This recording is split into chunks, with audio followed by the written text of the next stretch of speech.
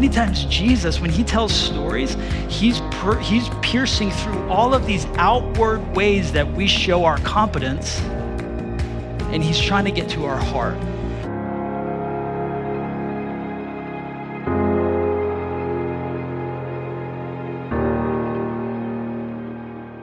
Anyway, hey, grab your Bible. We're going to be in Luke 10, page 862 together. We're going to be walking through a series called Hide and Seek. We're the next few weeks going to be talking through some different pieces of our journey together. Here's the overarching reality is that Jesus wants you to live a great story. His announcement to you is that you could live a whole new way of life right here in the midst of this one. Regardless of where you've been or where you're going. He wants you to live the life that you were meant to live.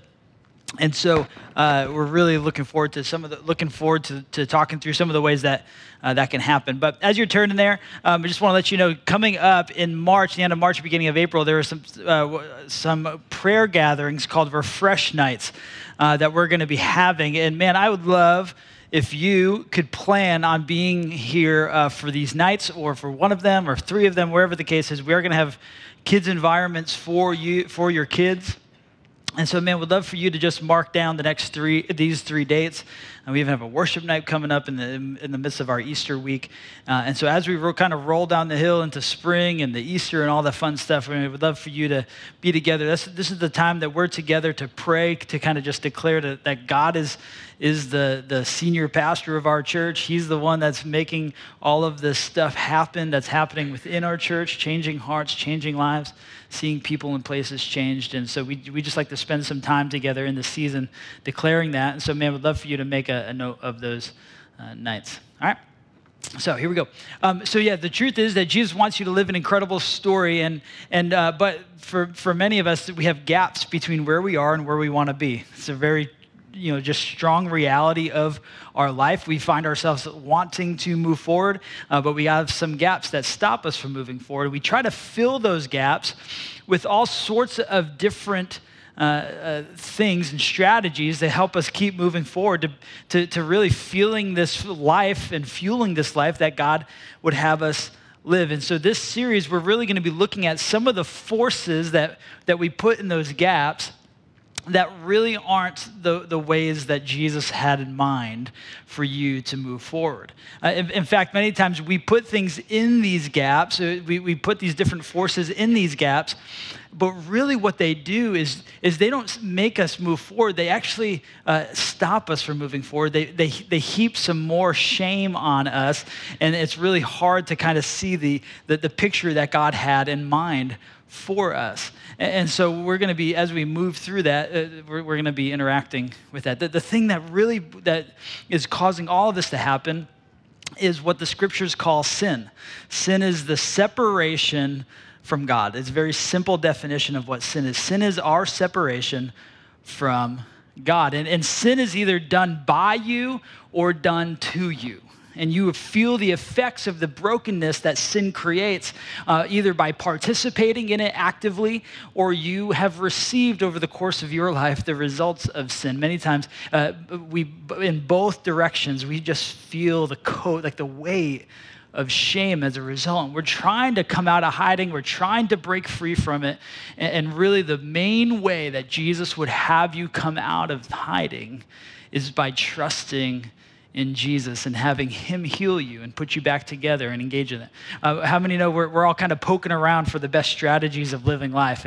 But Jesus would say, hey, if you would follow me, if you would become a follower of me, I can help put all of those pieces together. I can kind of tie those loose ends together. I can heal you in places that you're wounded, and I can help you take a next step in places that you feel like you need to move forward.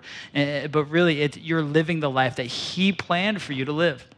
And so one of those forces that we're going to talk about this week, we're going to hit one each week, one of the major forces that we see in America, especially in the Christian church in America, is the idea of competition. And competition surfaces when winning controls us.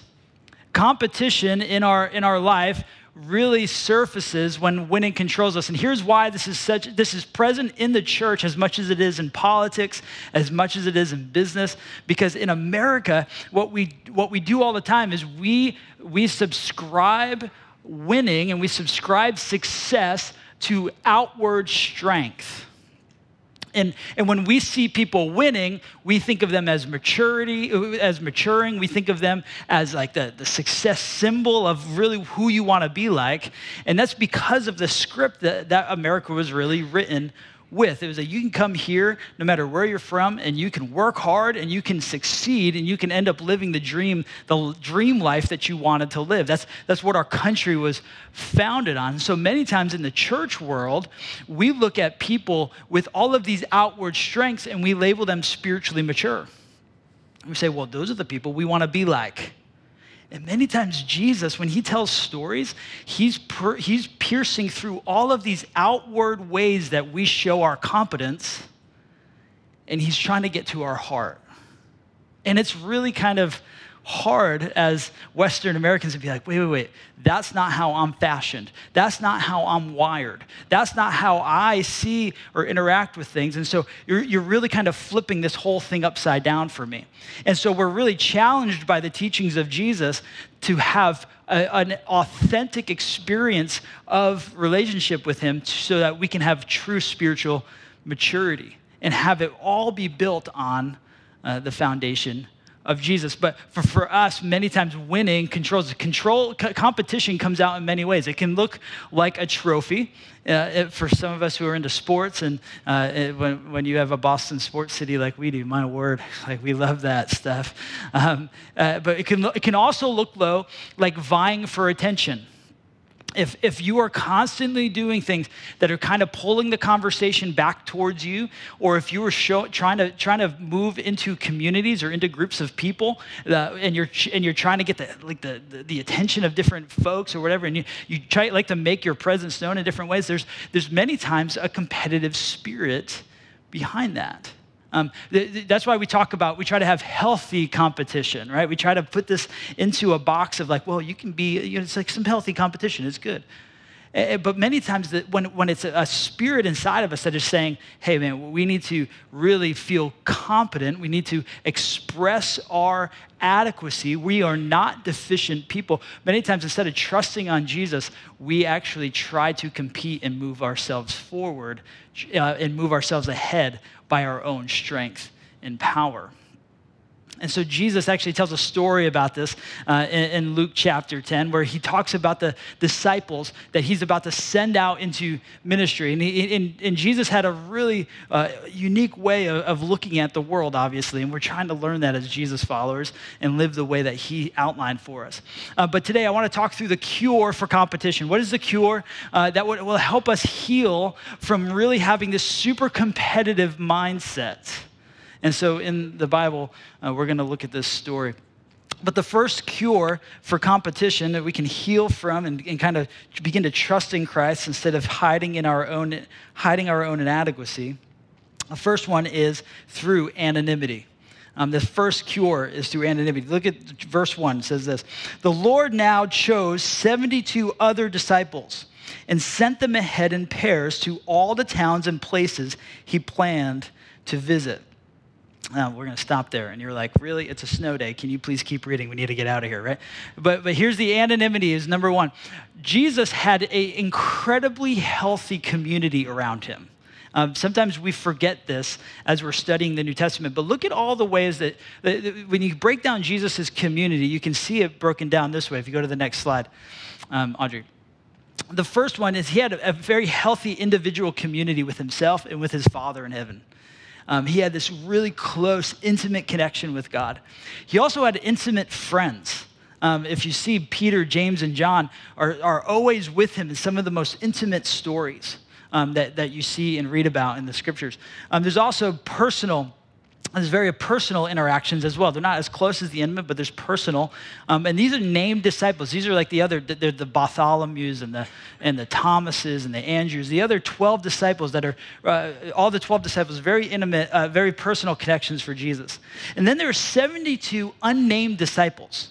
We forget about that Jesus had a pretty large set of disciples. We talk about 12 all the time, but he had 72 others. And then you often see him in public gatherings as well, where there's crowds of people always gathering around the name of Jesus and gathering around his teachings. And so for us to have healthy community, we need to emulate the same type of breakdown. But this group of 72 is where we're at. And what was so unique about the 72, it was the symbol or the amount of believed nations in the world at the time. And so at that time in the first century, they believed that there were 72 people groups, 72 nations, 72 different areas that needed to be ministered to. And so Jesus sending out 72 was a symbol of them going to all the world. But these guys are never named. They're never named. Do you think when you're with these 72, they're kind of looking at the 12? If I know them because I know me and I'm a human and they were probably humans, we can probably agree on that. They probably were like, man, well, what about the 12? Do you think they had any sense of competitiveness there? What if they had ministry aspirations the same way that the 12 did? Right? And but you see them, they are never named. And one of the ways that we can cure, the way that Jesus cures our own competitiveness is when we rest not in our name, but in his name. Colossians 3 says it this way, if you see the next slide. Whatever you do in word or deed, do everything in the name of the Lord Jesus, giving thanks to God the Father through him. What if no one ever knew your name, but they only knew Jesus' name for the rest of your life? I'm a competitive guy, and that messes me up. So I'm like, no. I want them to know Brandon did this. I want them to know. There's a moment when I was 12 years old, and I was a soccer player a lot growing up, and we had this moment where this is not my finest moment in the world ever, but I loved playing, and there were I had different succeeding years and different things happening, but there's one specific game that happened. We had one of our family friends came up to me and said, Brandon, you did a really awesome job today, and in all of my humility, I said the phrase, I know. My dad's doing sound today. You can confirm this story. He was not super proud of me at that moment. I can guarantee you that. He was like, we need to deal with this. And you need to go apologize to that guy immediately. But this is the sense of competitiveness in me was like, no, I know. I know if there is ever a more pure moment of my fallacy and sin at that moment, right? But there's this moment, there's this kind of challenge. Like these guys walked with Jesus his entire ministry, and they were never named. You know, Jesus himself, he was about 33 years old. When he died, he had 33 years of life. We only talk about 3 of those years. 90% of Jesus' life was lived in relative obscurity. And we spend most of ours, we probably flip that around. We say, okay, we're done. We're 18, then we're done. We want to now make a name for ourselves. But what Paul is challenging us here is do it in the name of Jesus. Matthew 6, Jesus' main sermon, he says it this way, but when you give to someone in need, don't let your left hand know what your right hand is doing. Give your gifts in private, and your Father who sees everything will reward you. If you want to cure competitiveness, if you want to cure and have a true sense of spiritual maturity, can you serve, can you give, can you do the things you do in the world without anyone ever knowing your name? We can see anonymity beginning to heal our vying for attention and our glory going to ourselves, but back up to God. Incredible way this story breaks it down. After this, Jesus begins to give instructions. We don't have the time to break down every instruction here, but verses 2 through 16 in this story, Jesus begins to instruct the proper way to serve for these disciples. So not only can anonymity cure you, but proper serving can as well. Jesus begins to tell them there's all sorts of different ways that you can engage with this, but really serving is crucial, right? This is what I love about Jesus, is he's always going to show you what to do with power. When instead of powering up in moments where you are engaging with the world, he's going to show you a very different way. And he shows it in John 13. Where he says, Jesus knew that the Father had given authority over everything and that he had come from God and would return to God. If you would have put that power into a human, they would take it in all sorts of different ways. But what did Jesus do? He got up from the table. He took off his robe, wrapped a towel around his waist, and poured water into a basin. and he began to wash their feet of the disciples. Jesus knew in this moment that he was literally sick, like he was literally divine. He knew in this moment who he was in this total interaction. And he modeled for us what to do when you have power, when you have any sort of authority, when you have any sort of moment. You have a pure heart when you serve. And so he gives us these instructions for serving. You can break them down this week. This would be a good Bible study for you. But he says, have focus. He tells them what to do. He says, I want you to do this when you go to these cities and towns. And he said, I want you to free people from, it was a very, they were trained in exorcism. They wanted to free them from powers of demons. I just pray that's a story that we can learn from. To have focus when you're serving. Be courteous. He says, some people aren't always going to engage with what you have. And so I want you to kick off the dust from your shoes. I want you to stay at stay at the house that you stay in. Create boundaries. He's saying sometimes it's not going to work always so well, and they're not going to accept it. But I want you to realize, hey, it's not you, it's them. I want you to kick off the dust from your shoes. He says, I want you to remember the authority that you have. When you do things on my behalf, it's like you're doing them in my name. So we have some helpful instructions for serving. For us as a church, we carry this out in two different ways. We have people and places. Our mission is to see people and places changed by Christ. It's not just people because people live in places, and it's not just places because places have people in them. And so for us, we want to see both people and places changed by Christ. And so one of the instructions for us in serving this year is going to be through praying for one.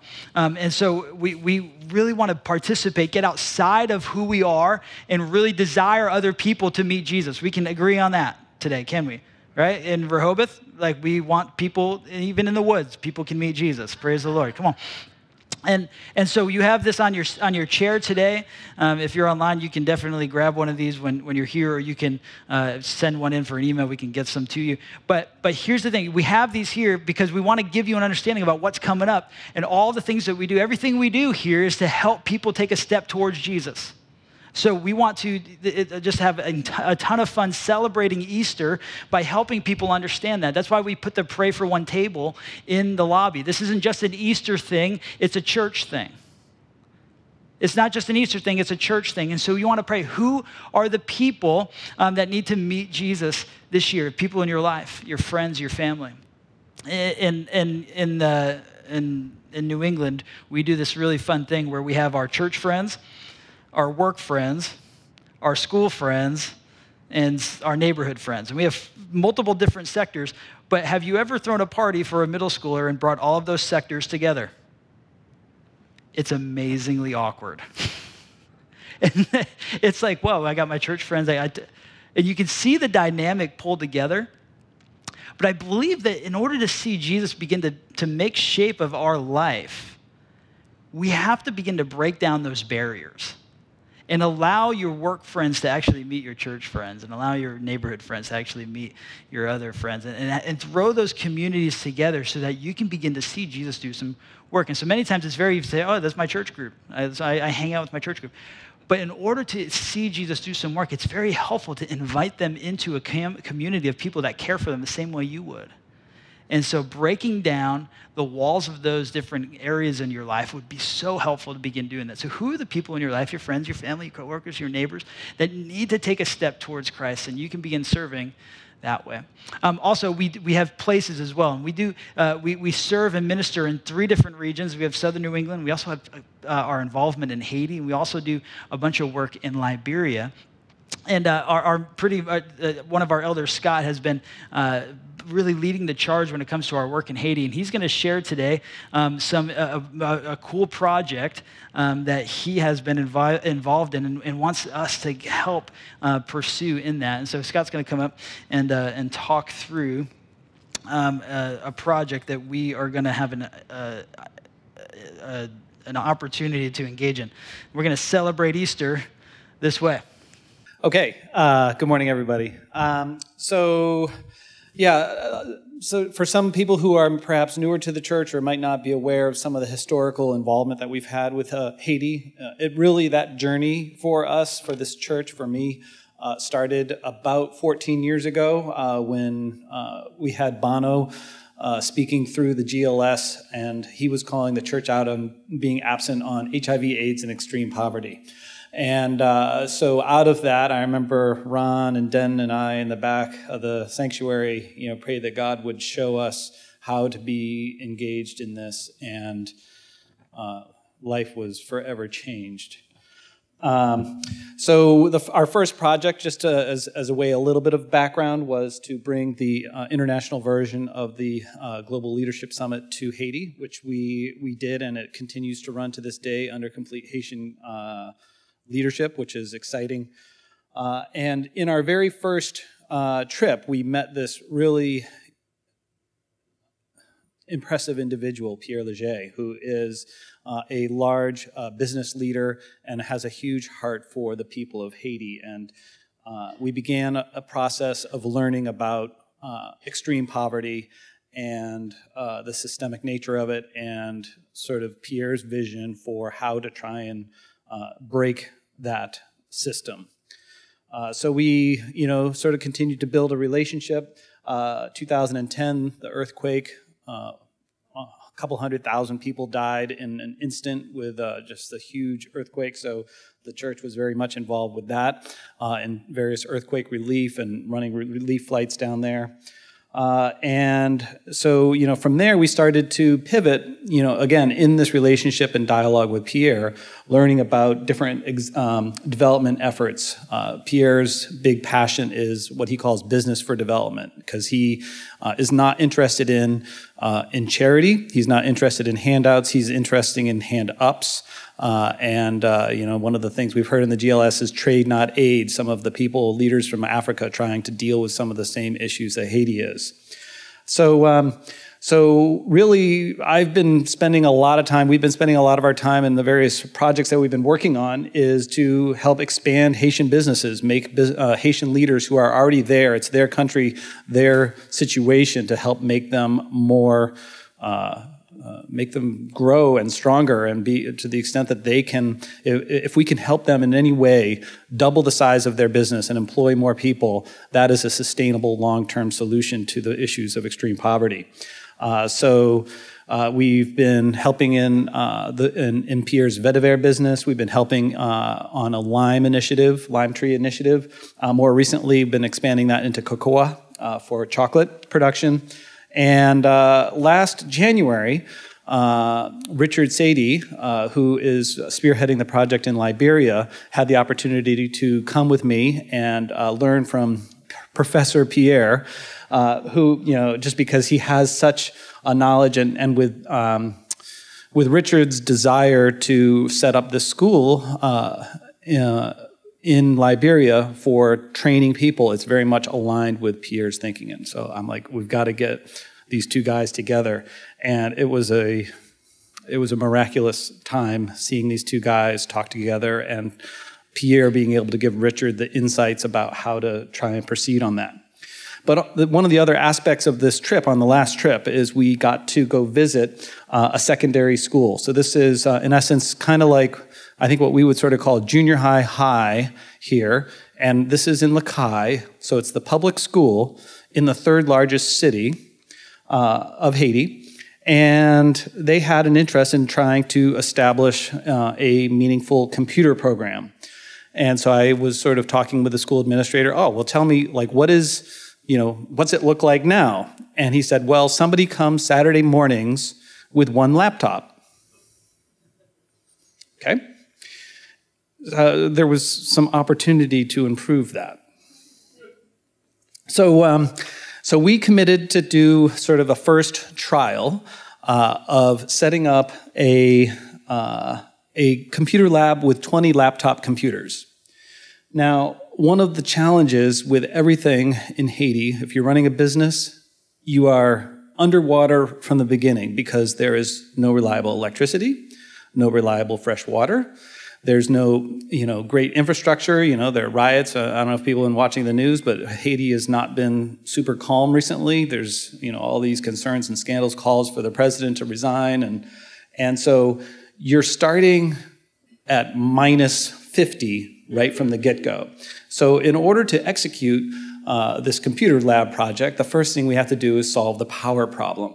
So we did a well for the Lime Grove project a couple of years ago. So I started getting my feet wet in solar. And so basically what we're working on doing is we're going to be bringing down 6 solar panels, a charge controller that's going to take the solar power and convert it into DC current in a manner that the batteries can take it.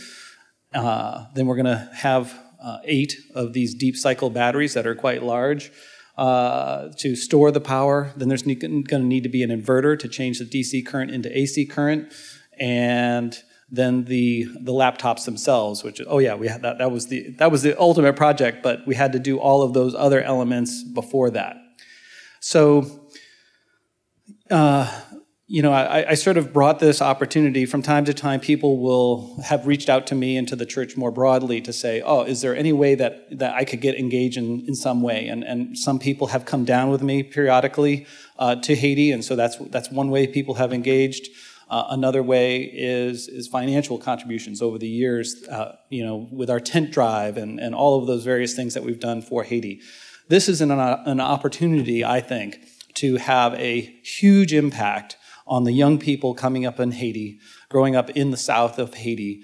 And so the laptop computers that we're working with are actually a partnership that we've sort of formed with a group that in the US, and what they do is they get used laptops from corporations and one thing or another, and they wipe them clean, put on Ubuntu, which is a Linux operating system, which is a little bit more stable and more reliable, especially in these types of environments, than Windows. They have the basic, Word-esque and Excel-esque and that sort of thing. But they also have a math, science, and geography learning pack. They have an offline version of Wikipedia. And they also, one of the things I didn't even know this was on there until I was browsing through it. They actually have a whole section of Khan Academy in French. So the videos on how to do basic, math things. And so I just see this as really exciting opportunity. And so we do have some cards out at the information desk. The laptop with the whole environment is also there. It's in French, so you'll have to brush up on your elementary or junior high or high school French lessons. And there are different sort of dollars associated with all of, for instance, a deep cycle battery, it's $400. A solar panel is $200. And there are those opportunities either individually or if people want to get together with their small group and do it. It's just an opportunity. We're doing this either way, but it's an opportunity, as we are taught that we need to, not worship money. We have 2 things. First of all, we have to, make sure that we're addressing any credit card debt and making sure that we've taken care of that, a la Good Peace Financial Workshop. I think the second thing is we also have a responsibility to do normal tithes. And once we have those 2 things in place and we start to see some of the fruit in our life manifesting itself in surplus, this is where that opportunity gets to present itself. And I have to say that every time I have touched Haiti, 2 things. I've had to go beyond myself, things that I could not do on my own. God needed to show up. And, I go back to on that patio when those the business professionals meet once a month to pray as a prayer breakfast to pray over the country of Haiti. And I was telling this young business person, wow, we've seen a lot of miraculous things. And he said, miracles are common in Haiti because life is too difficult to depend on ourselves. And so that has stuck with me deeply over the years, and I believe it to be quite true. I think Brandon's citing of Colossians 3:23, everything in the name of the Lord Jesus. in all of this, just trying to sort of, I pray that we have the humility to say, no, we're here because of God. We're doing this because of God. This is why we're doing this. And in an effort to, bring the kingdom to Haiti in a place that needs it so badly. It's not that people don't have God. People do have God there. But they need people who are of God to come and to help them address some of their issues. And I think this is one fun opportunity to engage in that. So if we could just do a quick prayer, I just wanted to, I was circulating an email, and Karen, one of the elders, said, what do we need to be praying for? And I appreciated that. And I just want to share some of those things that are in the form of a prayer now that we can sort of hold up. And I would ask that you would continue to do that over this next week. So Lord, we come before you today, and we pray for the country of Haiti, the people and the leaders. Lord, we just ask that the leaders would not be in it for themselves. Help them to go beyond that and to do the right thing for the country of Haiti. Lord, we ask for your prayer, for your power to the Leger family, all that they care about. They want so much for the people of Haiti to be able to find their way, to provide for their family, and to have an easier way of it. I ask your prayers for the welder, Boss Claude, who's going to be doing the welding of the rack that we're going to have installed so that the solar panels are not only aimed to the sky, but they're protected from being stolen. For the electricians that are going to be doing the wiring, Arias and his team. The school administrator and the teachers, that the people who are going to leverage this tool to enrich the lives of the kids would have your wisdom, knowledge, and discernment. And for Timothy, one of our liaisons with the school administrator with political aspirations, Sarah Riley, a friend of the church and former member of the church, thinks he will be president one day. Protect him. Lord, we ask all of this in your name and that you get the credit. Amen. Thanks, Scott. Let's give a round of applause for all the stuff that God's doing in the country there, and it's been so cool to see just the little pieces that we can play a part in. So, man, all those things are out there for you to take a next step in if God's calling you to that, and you'll be able to see just really easy ways to do that. The whole project costs about $15,000 or so, and so we're going to be just funding that as necessary. So, man, would love for you to participate in that. So, the way we cure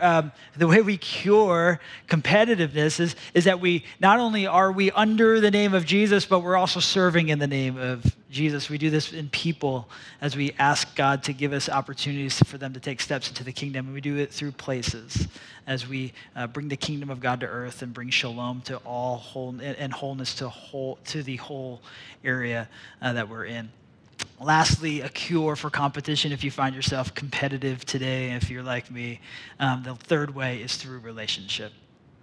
The last little piece of this story here is in verse 17. Look at it says, when the 72 disciples returned, they joyfully reported to him, Lord, even the demons obey us when we use your name. Verse 18 says, yes, he told them, I saw Satan fall from heaven like lightning. Look, I have given you authority over all the power of the enemy, and you can walk among snakes and scorpions and crush them. Nothing will injure you. But don't rejoice because evil spirits obey you. Rejoice because your names are registered in heaven. Isn't that mind-blowing that Jesus would remind them that their competency is not what they should be rejoicing in? I mean, and this is no big deal. Like, this isn't like just a small deal, right? I mean, like the evil spirits are obeying them. Weird. But he says, I want you to rejoice, not in your competency. I want you to rejoice in your intimacy. And I want you to rejoice in the fact that I know you. He even says this again in Matthew 7, where he says, not everyone who calls out to me, Lord, Lord, will enter the kingdom of heaven. Only those who actually do the will of my Father in heaven will enter. On judgment day, many will say to me, Lord, Lord, we prophesied in your name. We cast out demons in your name. We performed many miracles in your name. But I will reply, I never knew you. It's always a verse that keeps me centered during Lent. Because in my competitive spirit, I want to show the world that I'm absolutely strong. And that my world is put together by me because that's how great I am. But if we want to cure this competitive spirit, we have to understand we're under the name of Jesus. We serve in his name. But we rejoice in our intimacy with Jesus, and our service overflows from a relationship with him. Are we tracking this morning? See, this is so crucial in the story, because what we do is we find ourselves constantly wondering whether God is pleased with us. We always wonder that. God, I just want God off my back. Or maybe for you, you're just like, I just really want to have some hope. Sometimes I talk to people that are in recovery, and they're just saying, I follow Jesus because he's the only person that's given me true hope. And I think about that story for us, and I think, man, if we could actually serve, if we could actually rejoice, not just in our competency, but rejoice in our intimacy, how much more will we see God do in our church, in our region, in our places, in our time? How much more could we do if we were people of intimacy and then that allowed that to overflow into competency? So for you, where's your heart today? Lent is this opportunity where we can look at the gaps, just and understand that God doesn't love us because of what we do, but loves us because we are his people. And so maybe let this phrase heal you this morning. Jesus is pleased with you because he knows you. Jesus is pleased with you, not because you did something for him, but because he knows you.